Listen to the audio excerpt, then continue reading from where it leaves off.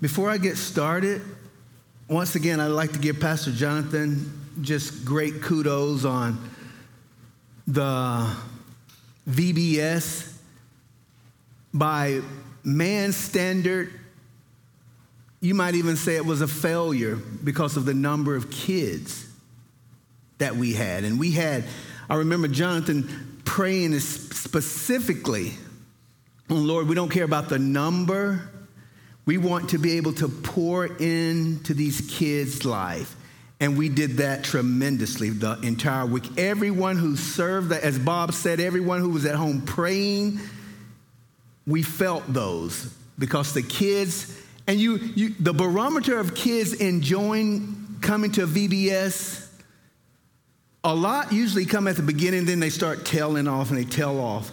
But every one of those kids, they came and they stayed the entire week, and then it was tears of joy and sadness that they would leave again. So just be praying for them.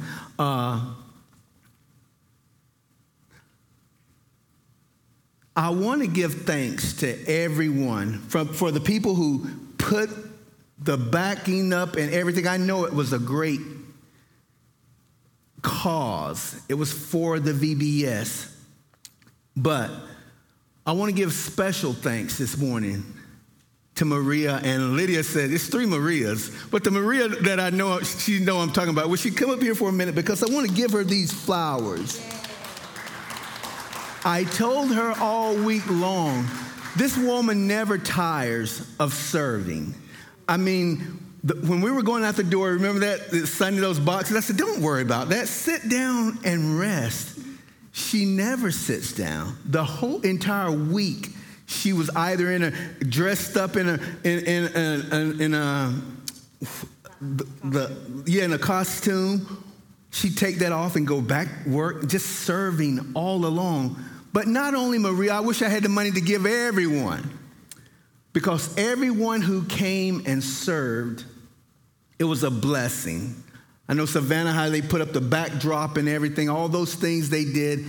Nothing went unnoticed, but I just wanted to tell you how much we're appreciative of that. Coming over to Countryside, you were doing all those things. And not only did we get blessed by Pastor Jonathan coming down here, heck, his whole family came down. So we just get blessings on top of blessings. So I just want to say thank you very much, okay? Give her a hand. We're in the book of 1 Corinthians, chapter 10. Paul,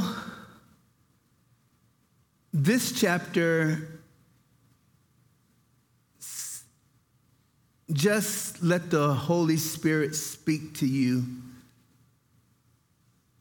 and stick with the flow of it. Paul, he's finished his apostolic defense, and he returns to the matter that's at hand. It seems as if really, of all the things Paul has said, we wonder when it will begin to solidify into these Corinthians. Many are still in Corinth, and they're demanding their rights to attend these cultic meals that Paul said, hey, be aware of. If you're not offended by it, think about your brother or sister in Christ who could be offended. Going to these pagan temples and eating there. And as I was thinking about that, I'm reminded of my ex-son-in-law. And he told me this one day. He said, for some reason, Vic, I don't know why, but for some reason, the wings are always better at Hooters. I laughed then and I laugh now every time I think of that. Paul is warning these guys, as you go and eat in these cultic meals, remember they're being sacrificed to idols. And he goes on to say idols aren't anything. But you don't only have to worry about you and your consciousness, but your brother or sister consciousness. If they see you with a weak conscience, they're emboldened to do the same thing. And if they do it and they don't do it in faith, then they're sinning. So you have to watch all of that. Paul says, for if anyone sees you who have knowledge of eating in an idol's temple, Will not the conscience of him who is weak be emboldened to eat those things offered to idols? And Paul is speaking directly to those that are opposing him. And he claps back with an Old Testament examples that they're in danger. Let me say that again. They're in danger by frequently visiting temple attendants, because that's not compatible with the Christian lifestyle, Paul is wanting them to know. This is right on the heels of the last few verses that Paul, by the Holy Spirit, has spoken on in chapter 9 when he says, I don't know if you can put it up there, I just put it down, but it goes with this. It says, do you not know that those who run in a race all run, but one receives the prize? Run in such a way that you may obtain it. And everyone who competes for the prize is temperate in all things. Now they do it to obtain a perishable crown, but we for an imperishable crown. Therefore I run thus not with uncertainty. Thus I fight not as one who beats the air, but I discipline my body. Paul is telling the church at Corinth, oh yeah, I'm in the race.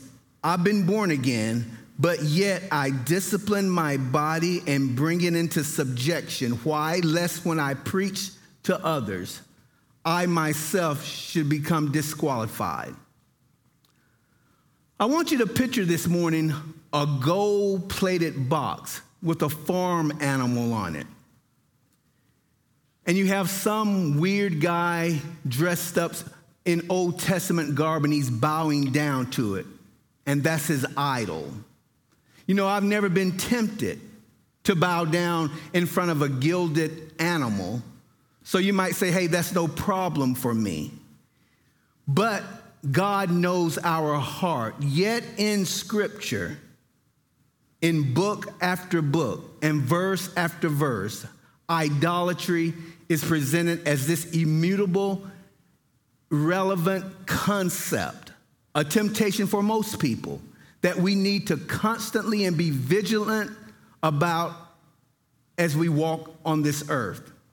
Do I have an idolatry problem is the question. Well, you let me know your answer after these 11 verses. It seems the scripture keeps talking about be careful about idols. Look at verse 14. Therefore, Paul says, my beloved, flee from idolatry. Now we're going to take that and pull it out of its historical concept, out of its setting, and we're going to begin to define idolatry, what it is, and maybe it will get us to think a little.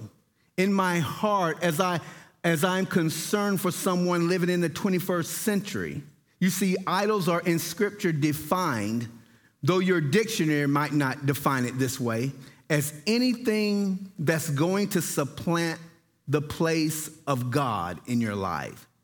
Supremacy in my heart, my devotion, my loyalty, my affection, my service. Well, now all of a sudden there's something else there that's more important than serving the Lord. And all of a sudden there's something else there that's more important than being devoted to the Lord. That's the whole idolatry scheme. And the Bible says, hey, wait a minute. Be careful about that, believers. Because God ought to dwell in our hearts richly, above any and everything else. And now all of a sudden, you've got things creeping in that might make you an idolatrous. How about that nice blue metallic Porsche I've been talking about? God knows if I probably got that, received that, that would become an idol to me. God loving me and knowing me, he's not going to let that happen. That's just the way he is. But my whole affection, devotion, loyalty, what is that to? God doesn't want anything to get in the way of pursuing him. But before us, we need to check our hearts. That's what we need to do. Be careful of what my heart is doing with the things I have. Paul will take us through a historical rundown because he's giving the proof of idolaters, and he'll say more than that too. In the Old Testament, he talks about Israel as his example here of the people that chose idolatry after God had, this is key, had allowed them to run the race. They're in the race. God says, but you failed because you turned to idolatry. And remember, the larger context is people trying to assert their rights. I have a right to do this. I have a right to eat here. I have a right to date this girl. I have a right to do all these things. And God is saying, be careful. Be careful. You have a right to some of these things. But make sure your conscience is okay with it. And make sure your friends, if they're around, their conscience is okay with it. Make sure it doesn't become idolatry to you. I don't know your weaknesses. You don't know mine. But we need to be careful to evaluate everything on that question. What is it gonna do to my heart? Is it gonna supplant God's throne of my heart away? And Paul says, look at these people. He gives an example. These Israelites, who unfortunately, they have a lot of rights, no doubt about it. They have a lot of privilege because God has given it to them. But they go into it with an unchecked heart. They were led to idolatry. So he says in verse 1, moreover, brethren, Paul giving them a warning. I do not want you to be unaware that all our fathers, the Jewish progeny, the ones he split the Red Sea wide open so they could walk on to be free from Egyptian bondage. He says they were under the cloud. That tells me they had started the race right there. A group of people, I've set you free. You've been redeemed. Now you're running a race. That's what he says. God had manifested himself through this cloud that the children of Israel would follow in the desert. He says all passed through the sea. The Egyptians, you remember, are chasing them from Egypt, and while God supernaturally leads them around, he supernaturally delivers them. Verse 2, all were baptized into Moses in the cloud and in the sea. Remember the children of Israel crossing the Red Sea on dry ground? Baptized is a transliterated word. They simply took that word out of the Greek and gave it an English meaning, an English spelling. Baptizo means to identify with. In fact, water baptism has that meaning as it speaks of our identification with Christ. Galatians 3:27 tells us, for as many of you as were baptized into Christ have put on Christ. That's what the children of Israel did while they were standing on the shores when the water split. That God identified them with him. It says in Romans 6:3, or do you not know that as many of us as were baptized into Christ, Jesus, were baptized into his death? It simply means they were identified with Moses. Hebrews 11:29 tells us by faith, they passed through the Red Sea as by dry land, whereas the Egyptians attempting to do so were drowned. We need to understand that verb baptism simply means, once again, to be placed into something or someone, but it's a theological loaded term in the New Testament because we often think of New Testament term of being baptized or placed into Christ. They were placed into Moses as they crossed the Red Sea. Do you remember the account, the Old Testament Israelites? God constantly says, these guys are knuckleheads. I'm going to wipe them out. And remember, Moses, being their intercessor, would always go back and plead to God not to do that. He was God's prophet. He was God's redeemer at this point. He would stand up and say, hey, don't do this, God. Remember your promise to the Israelites. The favor of God rested on the Israelites because God favored Moses. And so this kind of spills over. God saw the Israelites through the lens of Moses, if you will, and gave them special favor. They were baptized into Moses. That's what he's saying there. Just like when we are born again, we are baptized into Christ. So what am I saying? In the cloud and in the sea, that was all really for Moses. God cared about Moses. Verse 3, he says, all ate the same spiritual food. They would go out in the morning, the coriander seed, the manna would be on the grass or on the ground, and they would use that and they would eat that manna, a miraculous provision that God gave to his children because they're his children now. Verse 4 says, and all drank the same spiritual drink. They would get thirsty in the desert, no water out in the desert. Moses, he struck the rock the first time. All the rest of the times, all he had to do was speak to it. And crystal clear water, I believe, would come out. Notice what it says. For they drank of that spiritual rock that followed them. And that rock was Christ. And so listen, was it a well or was it a rock? Because the Bible doesn't make mistakes. The Bible says this rock followed them. Remember what they would sing? They sung it in Numbers, spring up, O well, no water in the desert. But there was a rock following them. A lot of theologians says it was Miriam's well, that no matter wherever that rock was and they would hit it or they would dig there, water would surface. God providing. And if you think about that, the God who created the heavens and the earth, it's nothing for him to have a rock to lead you all the way through the promised land because he tells us that rock is Christ. I believe it. And then he tells us they have songs, and it says in the Psalms, they sing about this rock. So it was a type of Jesus Christ that was following them because remember, they're in the race now. They're not on the sidelines anymore. They're not, you made it, you didn't make it. God has placed them in the race. That's the whole point I want you to see. God continually supplied miraculous water as he did the manna. And Paul's interest is not on the water itself, but its source. And once again, that source was Christ. The analogy, what he's showing us, or the type is what he's displaying for us, is a picture of the Lord's Supper.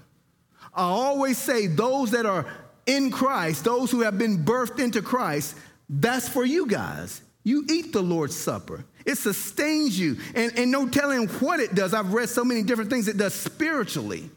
It can heal. It can do anything the Lord gives it his grace to do. But it says in the scriptures that the Lord's Supper is only for believers. That's why Paul, by the Holy Spirit, lets you know from the beginning that they were baptized into Moses. They're running the race right now. They probably say, hey, we've made it. We've made it. We're here. All we have to do is walk now, which is true. But they did not do that. This is here for our learning. Hard words it can be, but it's here for our learning. The analogy or type is of the Lord's Supper.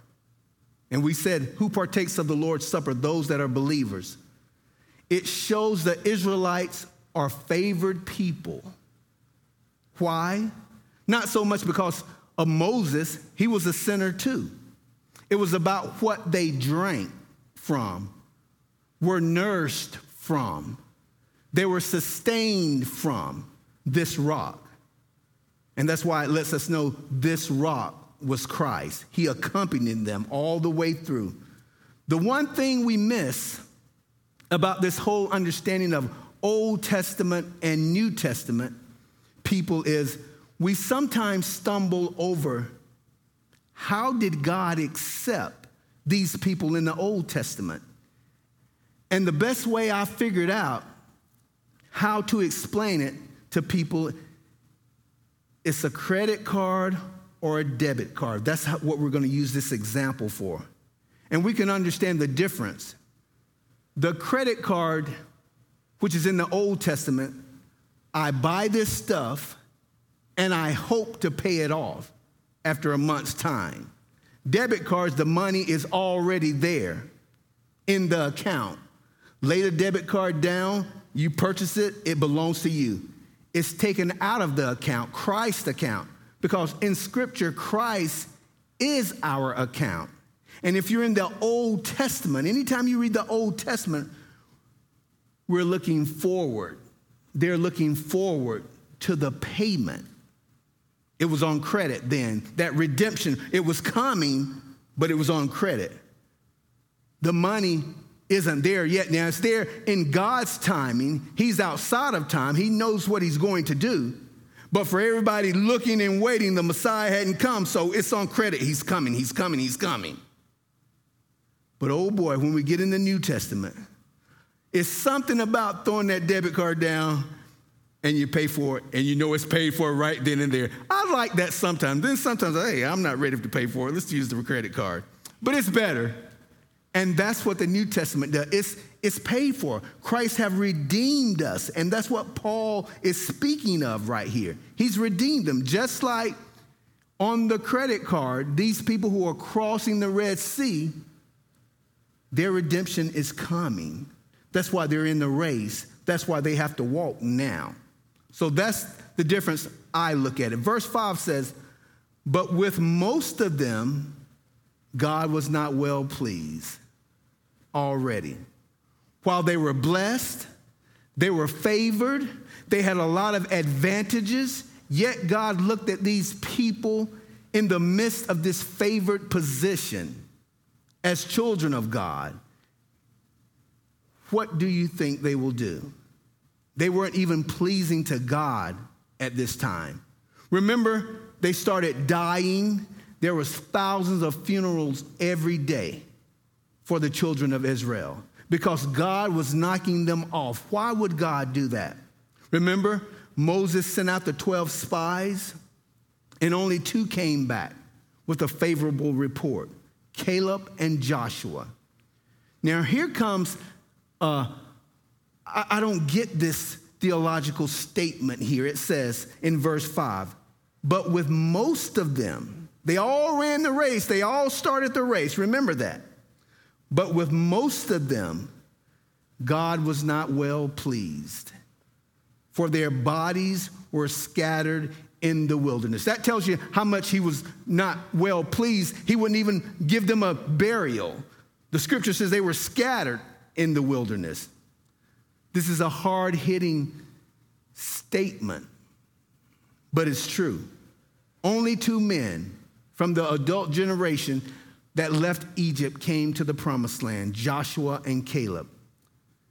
Now these things, and here it is, God did not want that to happen to the children of Israel, but since it did happen, they fell that way. God says, I'm going to use this as an example to you Corinthians, to you New Testament believers. Here's your warning, and that's what it is, a loving warning. He says, now these things became our examples to the intent that we should not lust after evil things as they also lusted. Now, here's the first problem I have. I didn't know an ornate farm animal was an evil thing. It's really not about that. It's about the object that we bow down to.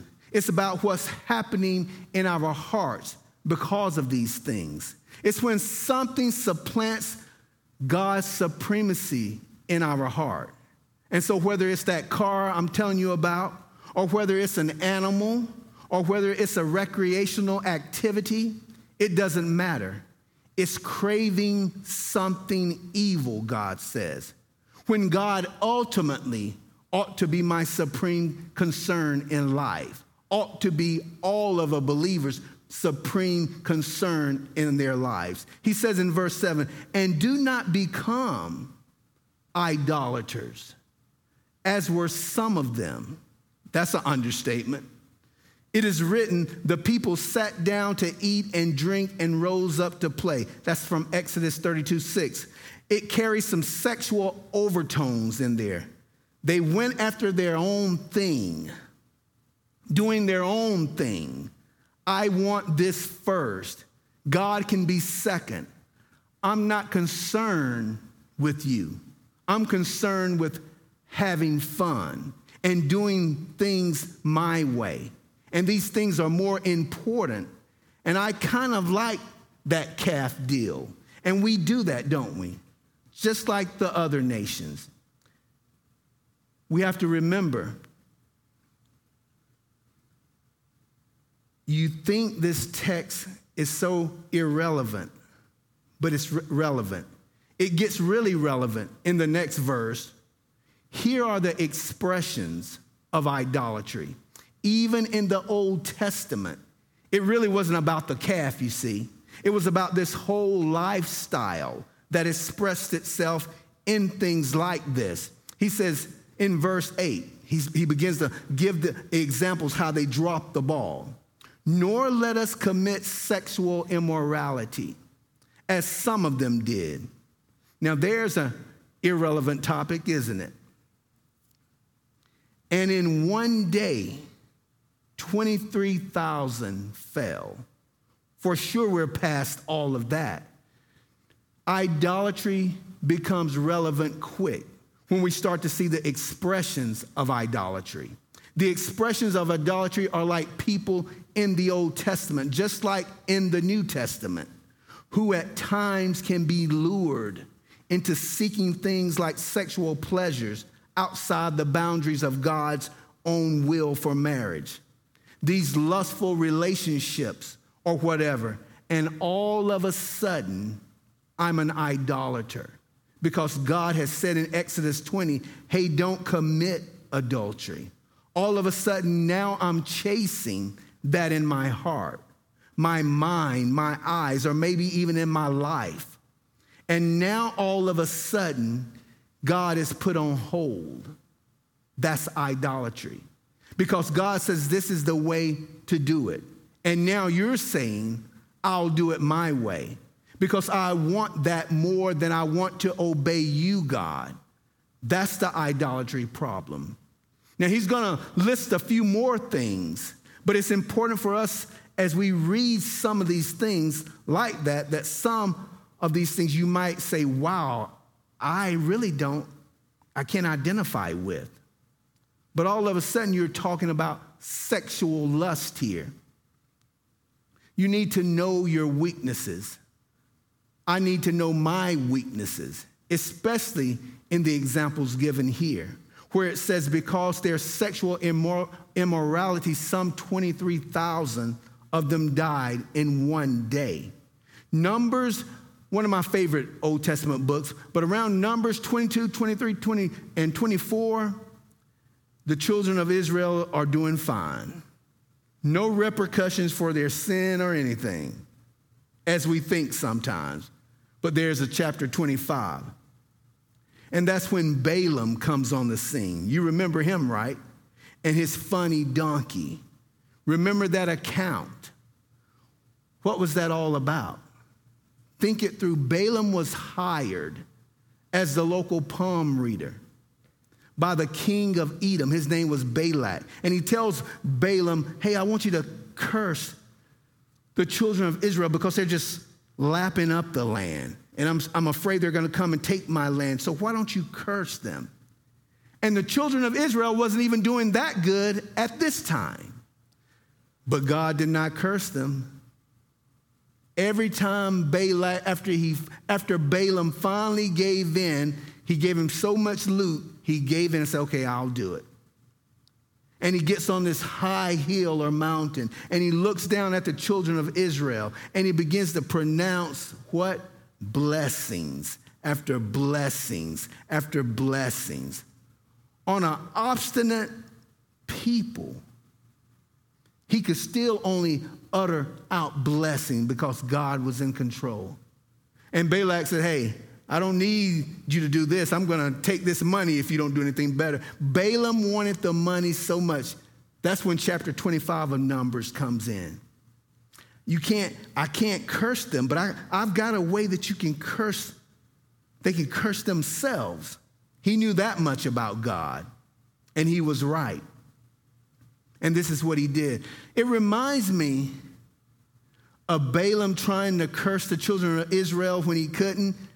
I'm an old school guy, so I remember Happy Days. And I remember Fonzie every time because Fonzie never messed up. But the times he did, he had to apologize. And Fonzie just could never apologize. He'd start trying to get it out, but he just couldn't say it. And that was almost like Balaam. Balaam wanted to curse the children of Israel, but he continued to bless them. And he says, I can't do it. That's why you need to read chapter 25. Remember, these people are going through the wilderness. And he says, but I tell you how you can do it. Why don't you bring these nice girls down, mini skirts and high heels? And, of course, they'll ask them out to the nearest Starbucks.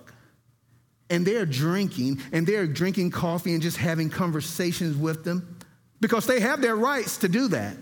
They can do anything they want to. And that's what he's going to hang them on. And we know the rest of the story. They begin to entertain in sexual immorality, and God says, hey, I can't take this. And he wipes them out and probably would have continued to wipe them all out if it wasn't for one man, Phinehas. And he pins his spear through two people. And it says the plague stopped. That's how much God hates sexual immorality or any other kind of sin. Remember, these people, they were on their way to the promised land. They had enrolled their way into the promised land. They had got their ticket. Now, I can't be any more clear than that. They had received their ticket to the promised land. They just had to walk now. They just had to walk. Read the scriptures. That's what it's saying. It's a hard scripture. It's really a loving scripture. 24,000 dies right there. He says in verse 9, nor let us tempt Christ, as some of them also tempted and were destroyed by serpents. Now, what's that all about? Turn with me, if you would, to the example where these people were killed by snakes and see what their problem really was. Numbers 21. It's where they go to find the snake incident. What does it mean to test the Lord? Some scripture says to tempt him. And do I have that problem? Is that a propensity of mine? Is that a potential idol in my life? Numbers 21:4 says this. They traveled from Mount Hor along the route to the Red Sea to go around Edom. Now that's a bizarre journey because they just didn't go straight to where they were going. God took them around a way, and it was a long way. And the people began to grumble. They didn't like the way. But God was leading them with the cloud and with Moses, so they knew it was God's way. And they should have been patient and calm with it because God is directing them and God has their best reason at view here. He's leading them in a way that's loving, kind, but it's not enough for them. They don't care that's God leading them. Verse 4 says, but the people, mark these two words, grew impatient on the way. They grew impatient on the way. Do you have a little impatient problem? Never saw it as idolatry? Let's figure it out. They spoke against God and against Moses. They said, Numbers 21:5-6, I'm going to read the NIV for this. Why have you brought us up out of Egypt to die in the wilderness? For there is no food and no water, and our souls loathe this worthless bread.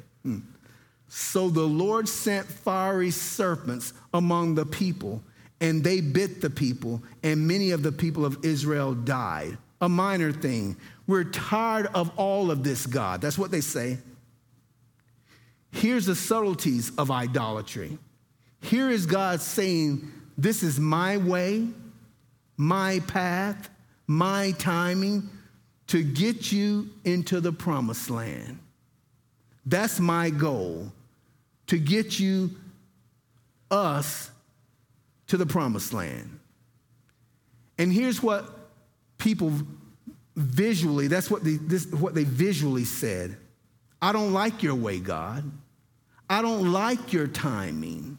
I like my way. I like my timing. Therefore, it's expressed in what in this case is not adultery. It's expressed in impatience. How many of you are impatient? You've been praying, you've been wanting things to change, and we could name a plethora of things. But things hasn't changed. As if God is not on the throne or in control. As if he's not doting over your life and he knows what you're going through. Until all of a sudden, this is a convicting sermon. Suddenly we turn the corner here, impatient. Because as people understand God, we understand his sovereignty and understand his direction in life. When I'm someone who is characterized by impatience in terms of, I don't like your way. I don't like your timing. I like my way and my timing. I'm saying that now to God. God, your timing, your way is not as important as my timing and my way. And all of a sudden, it expresses itself in idolatry. He says in verse 6, and I'm back to the New King James, so the Lord sent fiery serpents among the people, and they bit the people, and many of the people of Israel died. Do you know why God did that? Why did God do that? Because he's really mean? I mean, why would he do something like that? Because he has said in his word, the wages of sin is what? Is death. That's called justice. That's called God keeping his promise that the wages of sin is death. He sends these venomous snakes, not a fun way to die, I don't think, getting bit by snakes. They were dying, all of them, but what happens? Well, they repent. Whatever it takes to my 2 kids, to my mom and dad and their 4 kids, whatever it takes, God, you work on him. Because it doesn't seem like he's going to get right. He's never going to give his life to you. Lord, here he is. You have him. Because I'd rather for you not to be able to walk or enjoy your life physically. But I know that you've given your life to the Lord, and when he takes your last breath, you're going to be in heaven.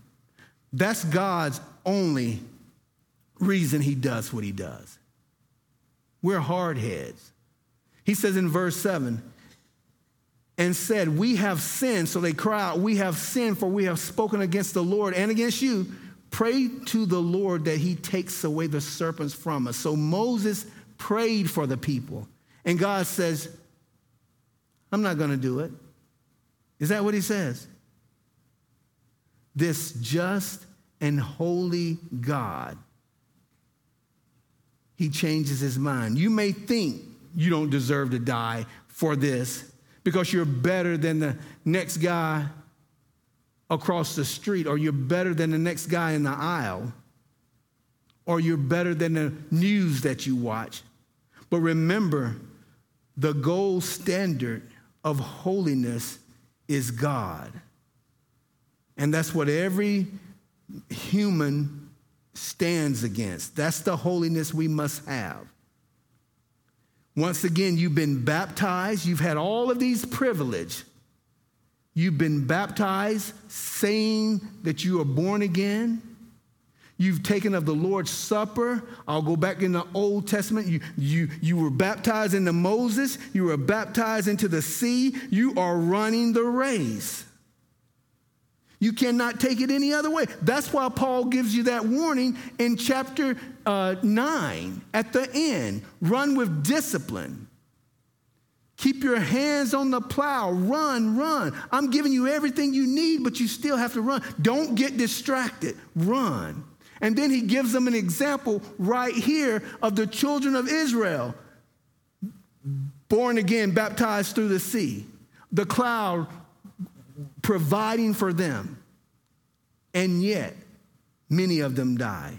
You've been baptized through the cloud and the sea. You've eaten at the communion table. But having your heart enticed by idolatry, God says, man, you deserve to die.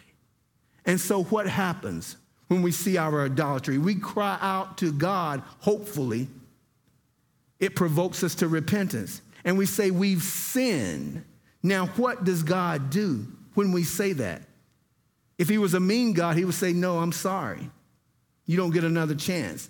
But that's not what God does. He tells Moses, then the Lord said to Moses, make a fiery serpent and set it on a pole, and it shall be that everyone who is bitten when he looks at it shall live. This is their journey on the way to the promised land. They messed up, and God says, you're going to get bitten because we've all been bitten by sin. But if you look at this serpent, this brass serpent on a pole, which is brass is the metal of judgment in the Bible. He says you will live, so it's still going to take faith. I know the wages of sin is death, and I know that idolaters should die. But you know what? I want them to live.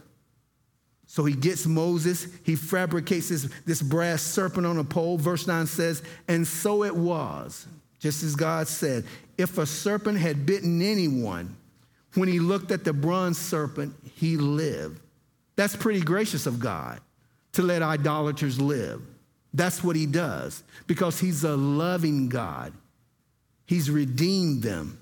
It reminds me of John chapter 3, when Jesus is speaking with Nicodemus, and he tells him, as Moses lifted up the serpent in the wilderness, even so must the Son of Man be lifted up. That whoever, and I love the King James here, the King James says, whoever believeth. That ETH is very, very, very important. That ETH means you don't start believing and stop and think you're going to get to the kingdom. That ETH means you continually believe. You run the race. That's the only reason I love the King James, because those things matters, especially in a world when you think once saved or always saved. I can't find it in the scriptures. He says that whoever believeth, continual believes in him. Because these people started out running the race, Red Sea. They're running. There was the gun. And most of them, well, in that generation, except for Joshua and Caleb, the new generation went in the promised land. I got enough word. Whoever believeth in him should not perish, but have eternal life. Jesus having a conversation with Nicodemus, and he says to Nicodemus these words. He says, just as Moses lifted up the snake in the desert, so the Son of Man must be lifted up, that everyone who believeth in him may have eternal life. When the children of Israel, they were bitten, they would look at that serpent and they would not die. Christ himself, he will be the snake on the cross, and he'll be nailed there, naked, beaten, and bleeding. And you know what? Anyone who placed their trust in Jesus can have eternal life. They can be healed and they can be forgiven. Christ is the snake on the pole. And that sounds weird to me because in Genesis 3, what was the cursed animal in creation? It was the serpent. Jesus Christ is the snake on the pole. That's a demeaning statement. But it says in 2 Corinthians 5:21, for he made him who knew no sin to be sin for us, that we might become the righteousness of God in him. He was cursed for you and me.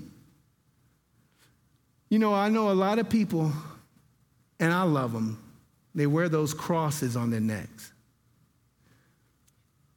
Someone, if you really want to get down to redemption, need to make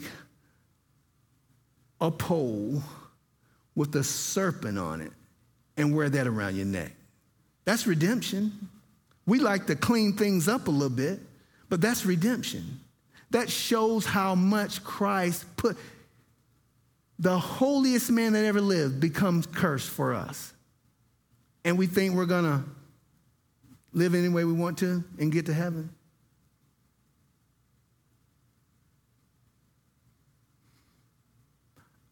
I'm going to be honest. I used to search the scriptures to find that loophole. There's only one loophole, and his name is Jesus Christ. And then he tells you, if you're truly born again, this is how you will live. You're going to make mistakes. But day in and day out, this is how you should live. Don't think you're going to live any way you want to, saying you're born again. Even though you've eaten at the Lord's Supper and drink the communion drink, he tells us here it doesn't work like that. And your example is the children of Israel, as they say go, and they begin their journey, and they fall by the wayside. They fall by the wayside. And then I look to the scripture and I see how gracious and long-suffering God is. I think of Saul. And I'm talking about the Old Testament. God gave him chance after chance after chance. And then you can go to Saul in the New Testament. You think about the last prophet who they drug him with briars. And he finally confessed and gave his life, Manasseh, the most wicked king in the Old Testament. God gave him opportunity. My God is a long-suffering God. He's a patient God. And he finally gave his life to the Lord. And we know the history of the children of Israel, how much they complain each and every day. And God is saying, no, there's a standard here. They want it their way. They wanted it in their timing. That's subtle idolatry. Just like the lusting after immoral sexual activity. It's also an idol when it supplants God's path. When it supplants God's provision, when it supplants God's parameters for sexual behavior.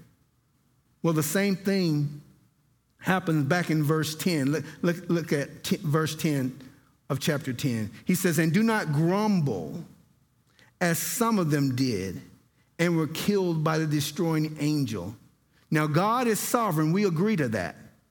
This one who has created the heavens and the earth and matched it up so perfectly. But we say, hey, I could have did a better job, God. Don't let that be you. I could have picked things better and made things better for my life.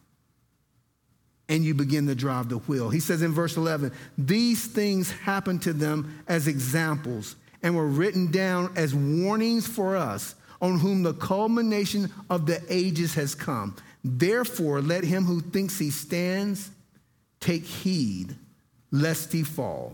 That verse needs to be stretched out all across the context of chapter 8, 9, and 10. People saying they have the right to do this and do that, and they have the right to eat this food and drink these drinks, and dedicating their food to God while they're sleeping at these altars. That's what God is saying. It's all right to look at TikTok, I guess. If it doesn't have a pull on you, if it's not leading you to sin, anything on the internet. But be careful of your heart, because it leads to sexual immorality. We need to be patient and let the Lord work in our lives. We need not to complain so much, Victor. God is in control of our lives. We need to know our weaknesses.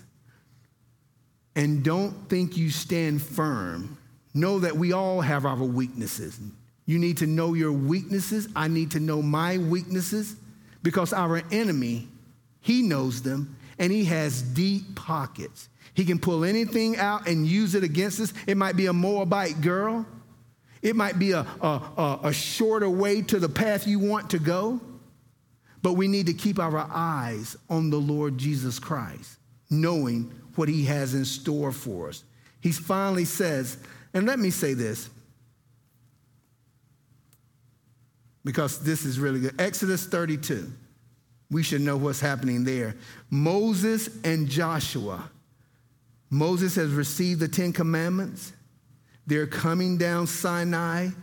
And Joshua says, oh, it's the sound of victory.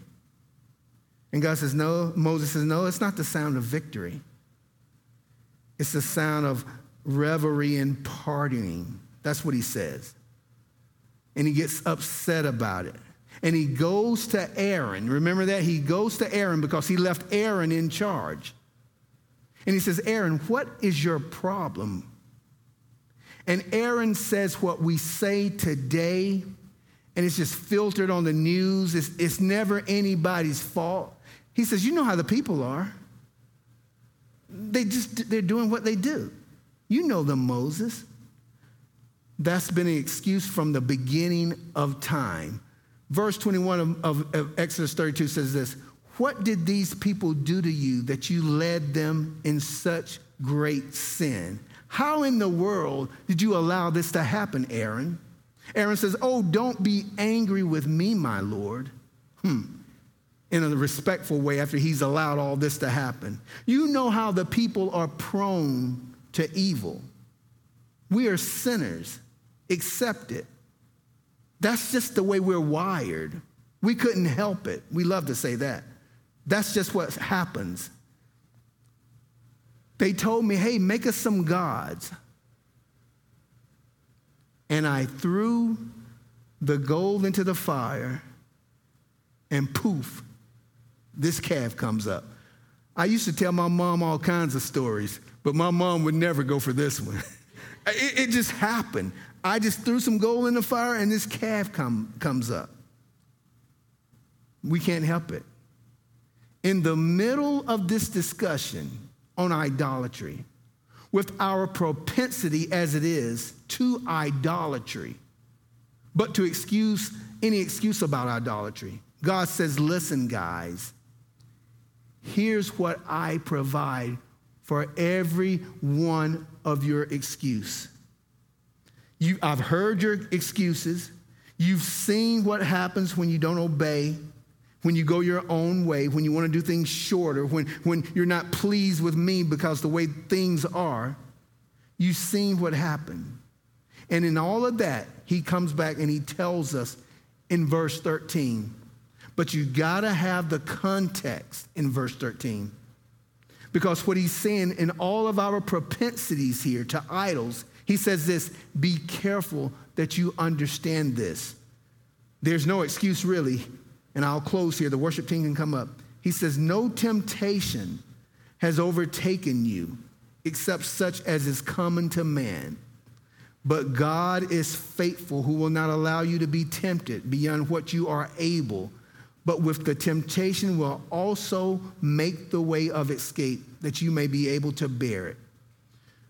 In a nutshell, he says, you don't have to fall to these temptations. Idolatry, I told you a way how not to be an idolater. I've showed you how not to grumble. You might not like where you're at in life right now.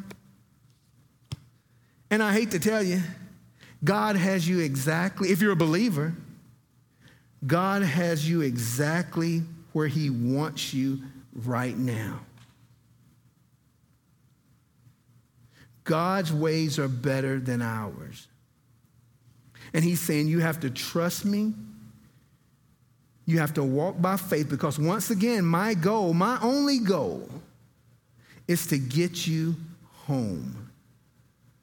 It's not to make you the most happiest person in the world while you're here. My goal is to get you home. And if we ever can just sigh and say, okay, Lord, it's not about me being happy. It's not about me having this or doing the things I like doing. It's about me growing and becoming more and more like you. Because if I do those things, you're going to get me home. You're going to get me home. And that's the only thing that matters. Being home in a world where things didn't go your way, can you imagine the joy you have when you get there? When you were sick and you stayed sick for 10 years or 15 years or 30 years, you never had good health, you never were in a great relationship, and you stuck with it and those things, and you have to weigh that out with the Lord. But I'm just saying, don't start doing other things. Follow the Lord, because it'll be worth it when he calls you home. It'll be worth it. 23,000, they said, fell by the wayside in one day in the book of Numbers, all because they wanted to do it their way. These are written for our examples.